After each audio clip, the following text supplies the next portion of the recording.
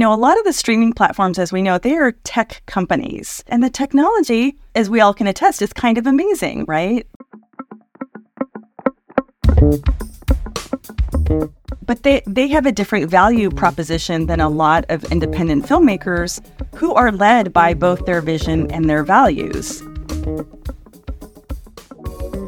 Welcome to the Thousand Roads podcast, where we talk about documentary film and journalism with the folks who do one or the other or both, or however they choose to define what they do, which can be complicated. My guest this time around is Carrie Lozano, who's done so many things in the doc biz I can only begin to name them. Until not long ago, she headed the Sundance Institute's documentary film and artists programs. Before that, she designed and directed the International Documentary Association's Enterprise Fund, which is how I met her. Prior to that, she was a senior producer at Al Jazeera America on the award-winning investigative doc series Fault Lines. I could go on, but we'll link to her bio in the show notes and you can read the rest.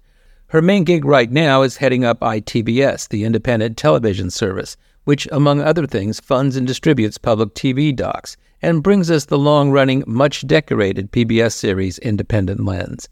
That, plus all of her experience, puts her smack dab in the middle of a lot of the conversations going on in the documentary world about cinema, about journalism, and about the role of both in a democracy. And that's about all you need to know.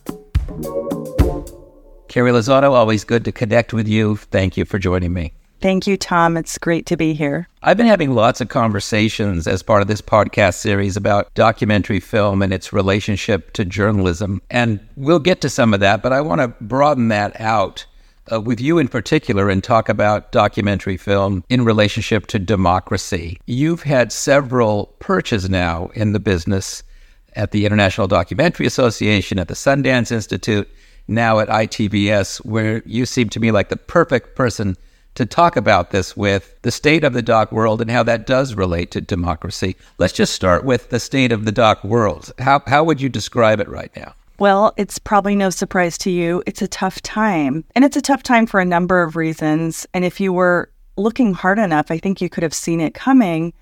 But there was, as we know, this really exciting period of a lot of nonfiction content being produced. It opened a lot of doors for a lot of people, brought in big audiences, which was super exciting.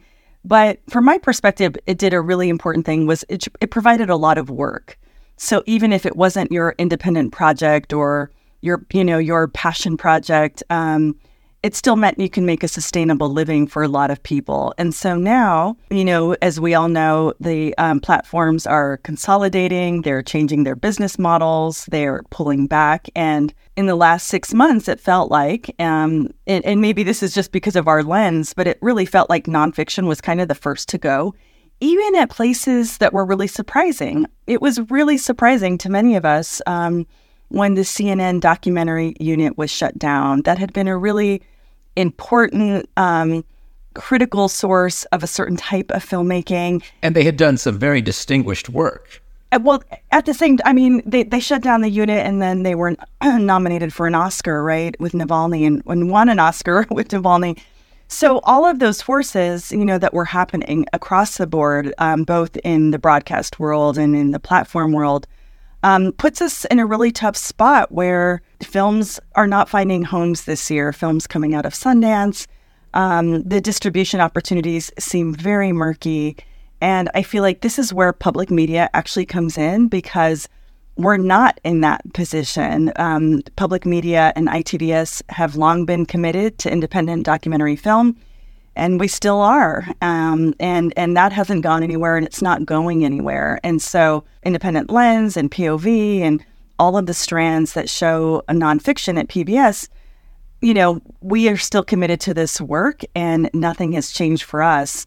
But for the field and for our producers, this contraction is significant, and it has an impact across the board, in all the work that we do. And we're seeing that the question of sustainability is front and center for these artists who aren't sure how they're going to make a living. One of the ways this is figured very peripherally in my own life is that one of my favorite films of last year was Reed Davenport's film, I Didn't See You There. Reed is a great director, spends a good deal of his life in a wheelchair, and actually shot the entire film from his wheelchair.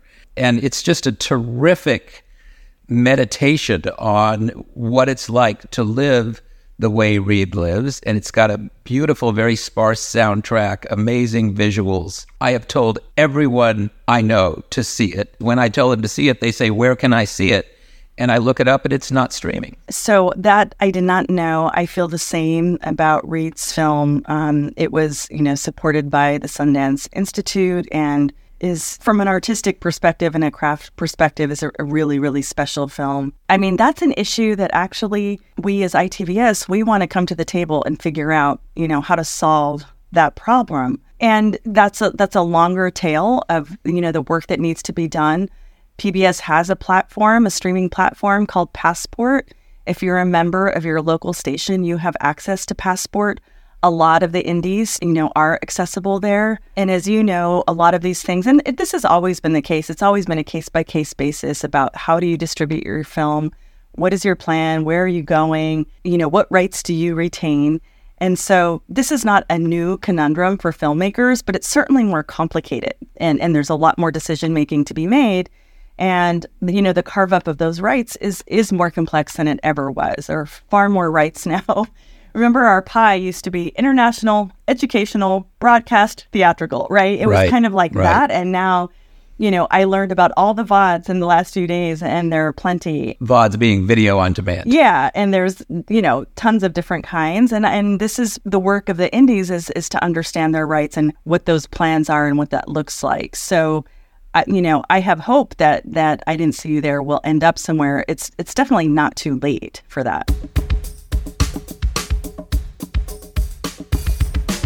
I am an old-timer, and for me, the contraction of recent times is not such a shock. And what was a shock was the expansion. For young filmmakers, I can understand, and I've talked to some, and many are despairing. I don't know if that's too strong a word, but they feel really bad right now. And for me, what is peculiar and different is not that it's hard to get work and hard to find an audience. It's that there was a time when there was an audience and it was reasonably easy to get work. As you say, maybe not the exact work you wanted, maybe nobody was funding your passion project, but there was a lot of really good movies being made, and if you were in the business and good at your job, you could play a part in those. Which American documentary scene do you think is the more real? The old person one that I'm describing, or the recent one that people are lamenting? It's like they're both real, right? Those are the circumstances. I mean, it's super fascinating, right? And we've been talking about this a lot at ITVS and with the filmmakers that we work with. A lot of the streaming platforms, as we know, they are tech companies. Some of them started in Silicon Valley, and we know which ones those are, that they still have a Silicon Valley technology mindset. And the technology, as we all can attest, is kind of amazing, right? I mean, the fact that we can all watch these films in all of these different ways in a variety of platforms is pretty fascinating. But they have a different value proposition than a lot of independent filmmakers who are led by both their vision and their values and don't necessarily see their work in the same light as, say, big commercial entities, who see them as products, and understandably, this is not a critique. This is just the real deal. Well, this is the United States of America, where in every art form, be it music, literature, film, whatever, this tension has always existed. Exactly. And so I feel optimistic. This is a hard time, and I'm not pretending. I mean, I know very, very well how hard a time this is, and not just for the filmmakers, but for our institutions, for all forms of our cultural scene, right? Look what's happening to theaters. I mean, big theaters shutting down in Los Angeles. And I'm not talking cinema. I'm talking theaters on Broadway, all of the things that are happening. I mean, we are in a tough moment. And why wouldn't we be? We shut down the country for an entire year. And we're going to be dealing with the impacts of that. And of course, during that time, we were all captive audiences. Zoom was going through the roof. We were all watching all the time, subscribing to everything under the moon. And now, many of us want to get back into being in community and into the real world. And so they're retracting. I mean, it's just a moment that's settling. I actually don't think this is a hard time, but I don't think this is a terrible thing because, like so many things that happen in Silicon Valley, things were out of whack. And what I hope is now that there's a correction, right, that there will be a correction that I hope will actually benefit filmmakers in the long run by giving them a little bit more negotiating power to really hang on to those rights, which is why I feel like ITVS is such an important value proposition, because when you work with ITVS, you retain creative control and you retain the rights to your film. Yes, you're giving us your broadcast license, the PBS license, and we hope more and more streaming opportunities will come with us. But you retain the ownership of your film in the long run. And I feel like that's not something that we did a great job as a field of educating filmmakers about and really talking about in an honest way. What does it mean when you sell all of your rights to a social justice film that's really important to you, and then it gets taken off the catalog and there's nothing you can do about it? I mean, that's a big, important question, to have. And ITVS, for listeners who don't know, is behind the great PBS series Independent Lens. PBS viewers are also blessed, I would say, with two other series, POV and Frontline. And the three of them provide some very, not just great films, but I would say nourishing films every year. And yet, could public media be doing so much more in the independent doc space when you think of all the diverse voices that need to be heard and all the talent out there? Sure. I mean, there's, everyone can be doing more, I think, probably including us. And as I like to say, all it takes is more resources. So anybody who's listening and who wants to give us more, let's talk do. about that. Let's talk about that. Where might those resources come from? And why would anyone provide those resources? Well, a couple things, and I'm going to backtrack a little bit to also say, there's other opportunities on public media too. There's, the World Channel and America Reframed. And so I think there's, a strong recognition of the importance of the indies to our culture, to democracy. Maybe I never even answered the democracy question. Let's talk about money first, and then we'll talk about democracy. But, I think budgets have gotten bigger. This, over the last few years. That was also in part, an impact of the big kind of commercial side coming in a big way. The cost of business is just more. That's true for every single business. So we're not excluded from that. And, people want to make a living. What a shock. And so, budgets are becoming more real and they're getting larger. And so, we need help to sustain that. I mean, if we had a big investment, we could pass that on to our co-production teams. And that would be an amazing thing. And, would that come with asking for some more rights? That would be a really amazing thing too. And so I think there's a lot of opportunity to experiment. I mean, that's why I'm excited to be here. For me personally, it's not an accident that I'm at ITVS. It's an opportunity. It's a moment. And we don't know what's going to happen next or what kind of innovations will occur. I have to imagine that really smart people, including many of the people that I work with, we're all thinking about this issue. And there will be some big ideas and some good things that happen and some things that work and some things that don't. But this is the time to experiment because we can. And I think artists will be able to come to the table with a little bit more flexibility and say, wait a minute, this model, we can't count on that previous model. So what can we count on? And how should we be pursuing this work? Where would or could the additional funding come from?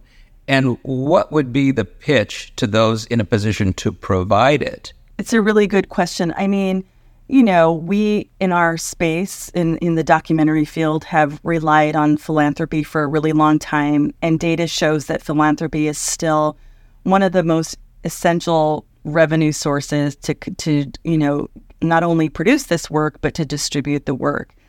One of the things that I felt even at Sundance was that a lot of philanthropists, and this is the big institutions, and this is also individual donors, they're really, really generous and happy to come in on the production development side.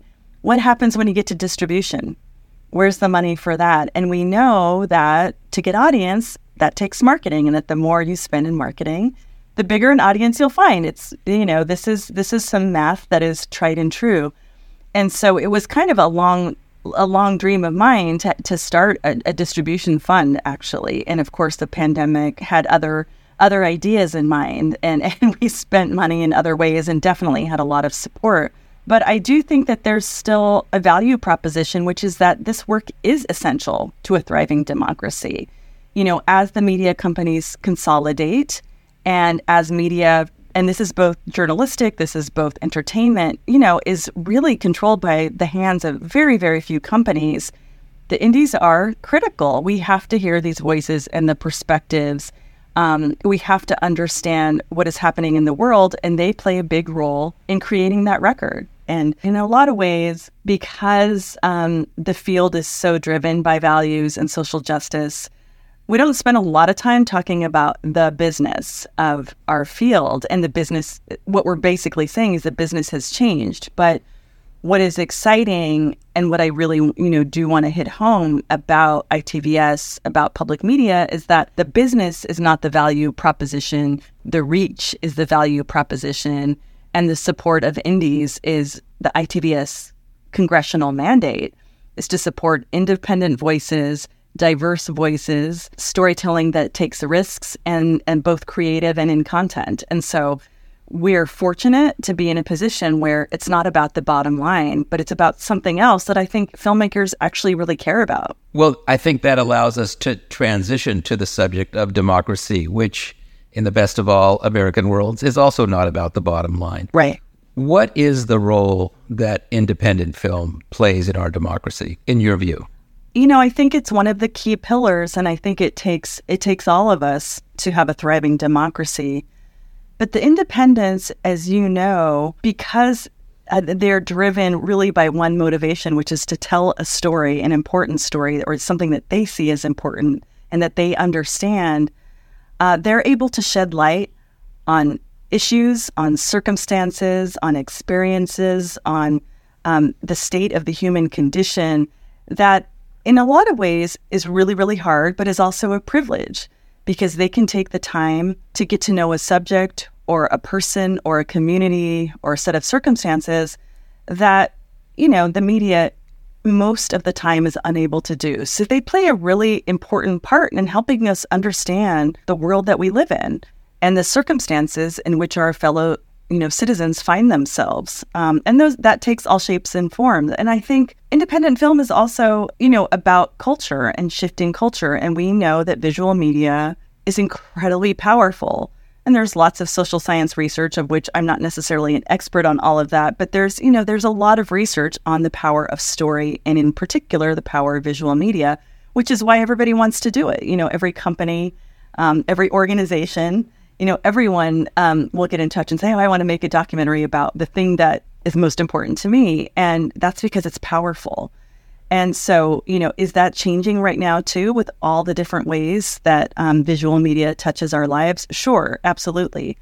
That said, there's still a lot of evidence that the long-form storytelling is really, really meaningful in different ways to different communities. And so to me, if we lose that, we actually lose a significant source of understanding the world that we live in. I mean, that's what documentary filmmakers do.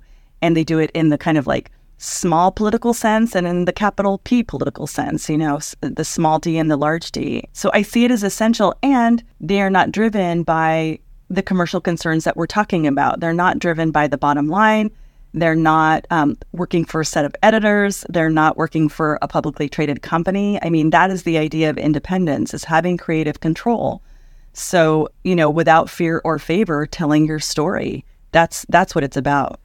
Confining this for the purpose of this conversation to the United States, we're not a country that has funded the arts traditionally to any great degree, like some European countries, for example, have. Do you see a place or a time or a possibility where there might be more government funding for independent documentary film because government being we the people, recognizes that there is a role to be played in our democracy by these independent voices who are bringing us stories in many cases we would not otherwise hear? So you're right. The United States has not invested as heavily in the arts as other countries. We know that. And there have been times in ebbs and flows. I'm hopeful that could happen, but, the jury is out a little bit. But one of the things that we were able to do, that Sundance was able to do, Firelight was able to do is... Stanley Nelson and Marcia Smith's company. Exactly. We all were recipients of a grant from the National Endowment for the Humanities as part of the American Rescue Act, which was a sustainability grant. And each of those organizations was able to fund the livelihood of a large number of filmmakers for an entire year. It was unrestricted funding for humanities-based storytellers, and they got a monthly stipend, to kind of get through this last year. And that was a one-time deal, part of the American Rescue Act, but it was really special and really important because it was kind of a signal and an understanding that this work matters. So that is, in some ways, Tom, I feel like that's my work ahead, to be an ambassador for these storytellers, to really help our legislators and others even more keenly understand what this work means to their communities and why we should invest in this work and continue to support it. So that's the hope, but I think it's going to take an organized effort, because it's not really just about us as indies. It is about our cultural ecosystem. Fine artists, narrative artists, music artists, all of the above. I mean, we really should be working together to make our case. It seems that there is a chicken and egg aspect to all of this, that demonstrating that there are larger audiences is probably a way to get more funding, but you need more funding to get larger audiences. I mean, one of the things I've noticed over the course of my career, which is over 4 decades now, is how much more entertaining documentaries are. Filmmakers have really found ways to make documentaries more engaging to audiences. Not that there weren't engaging documentaries 40 years ago, but I would say they were fewer and far between. A well-known sound person who I worked with back in the 80s, who worked on many films, once said to me, "These films are a lot more fun to make than they are to watch." And I think that may have been true way back in the day. I think they are now many times fun to watch as well.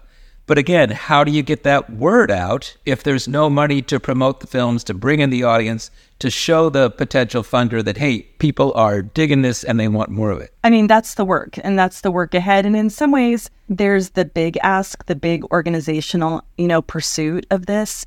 And then there is some onus on the indies individually. And that comes, to them really thinking about their audience and what they want to do with their films. I mean, I think, the other thing that can be said of films, 30 or 40 years ago is that you kind of knew the path of getting a film out and rolling it out. You knew everything happened in a certain sequence. It was kind of pretty clear, and you just did the things and you checked the boxes and you got the film out and then you moved on to your next project. I think we have to work harder now to think about what we're trying to do with the film. Who do we want to see it? And then how do we get there?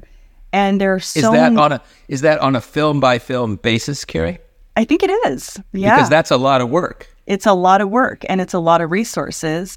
But there's a part of me that feels like, why shouldn't it be a lot of work? You invest several years of your life into telling these stories, and then I think you have to build in a back end of how you're going to reach the audiences that matter most to you. And I do think we have to ask ourselves that question. And there's a lot more ways to reach people now.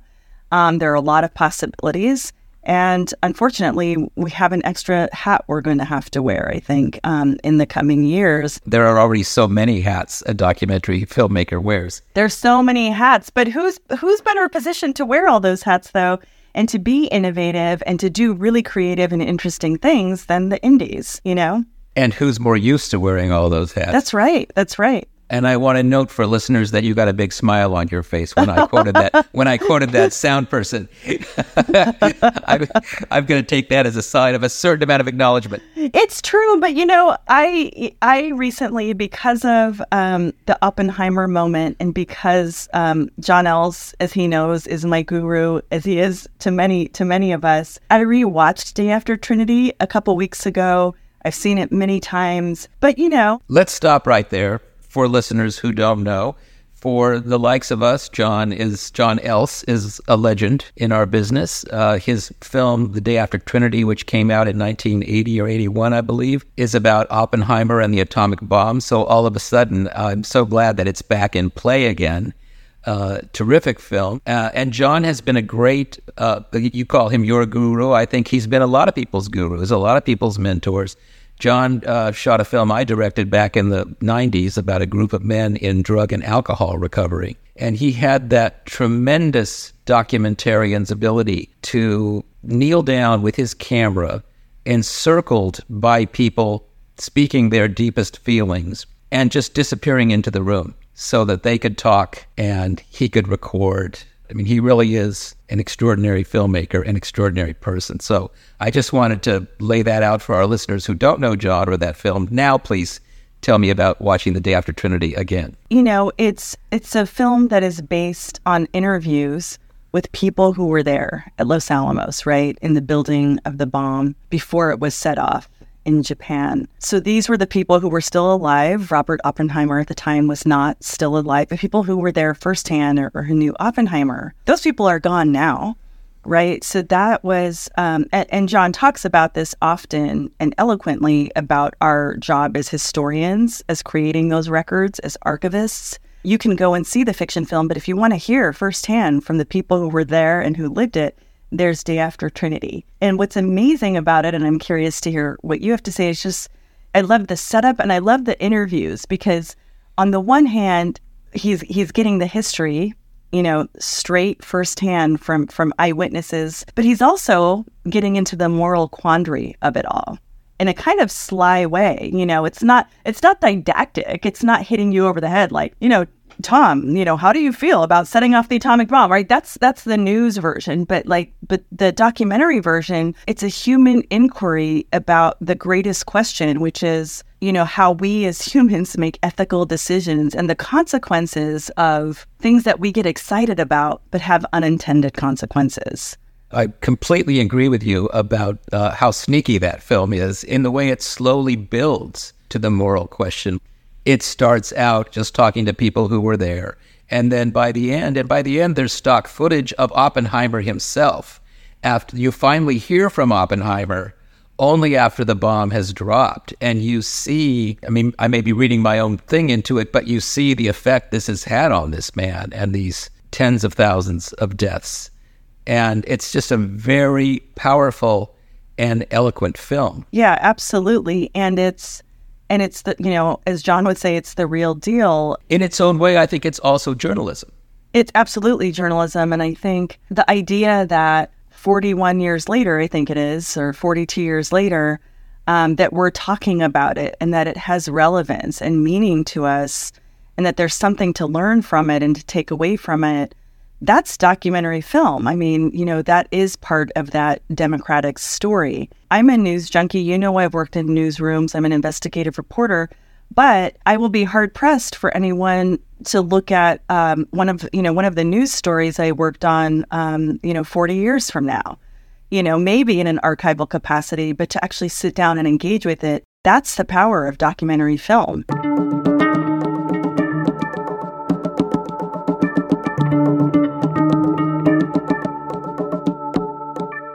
From your perch now at ITBS, do you feel like the films you program need to be, quote, journalistic? And what does that even mean to you? This is a conversation, as you know, that our field has been having for a really long time. I think filmmakers are more open to the idea of that they are, in a matter of speaking, journalists. But as I like to say, in all complex questions, my response is usually, it depends. So you mentioned, I didn't see you there. Is that a piece of journalism? It's a personal perspective and experience, Reed's personal experience of really traversing the terrain of the Bay Area, specifically in his wheelchair. And, you know, there are some facts in the film, but they're few and far between other than what is his point of view. So it depends, but I do think a couple of things. You know, journalists have, as you know, legal rights in this country that don't necessarily extend to artists in an obvious way. So yes, there's freedom of expression and freedom of speech that's protected, but when it comes to case law and the way that you actually engage in the world, there are laws. There's laws about recording. There's laws about recording this conversation. A lot of filmmakers don't know that you can't just record a conversation because you want to, that in a lot of states you have to have consent, no matter where you are. So there are things journalistically that are there, either in case law or in, actual regulatory law that are important and are about journalism. And then there are works, as you and I both know, that are journalistic, and they range from artistic approach to things that are more current affairs approaches, but nonetheless, they are pieces of journalism. So it is, that idea of journalism in the independent space is a real range. All of that said, public media has standards and practices. They are now published online. Anybody can go and look and see what they are, and filmmakers can engage with them. And those standards and practices are really important because those are about public trust. And, public media remains one of the most trusted resources in the country across demographics. And in part, that's because there are standards and practices about the way we tell our stories, the way we engage with the people in our stories, and also the way we engage with funders. And so that viewers and individuals who engage with public media, they understand what's underneath it, that there are boundaries and limitations to the way all of us do our work. And that's from journalists all the way through to the independents. And, many of us call this the contract with the audience. And so the audience knows that these films and this content has been vetted, and thus they trust it. And that's a critical thing.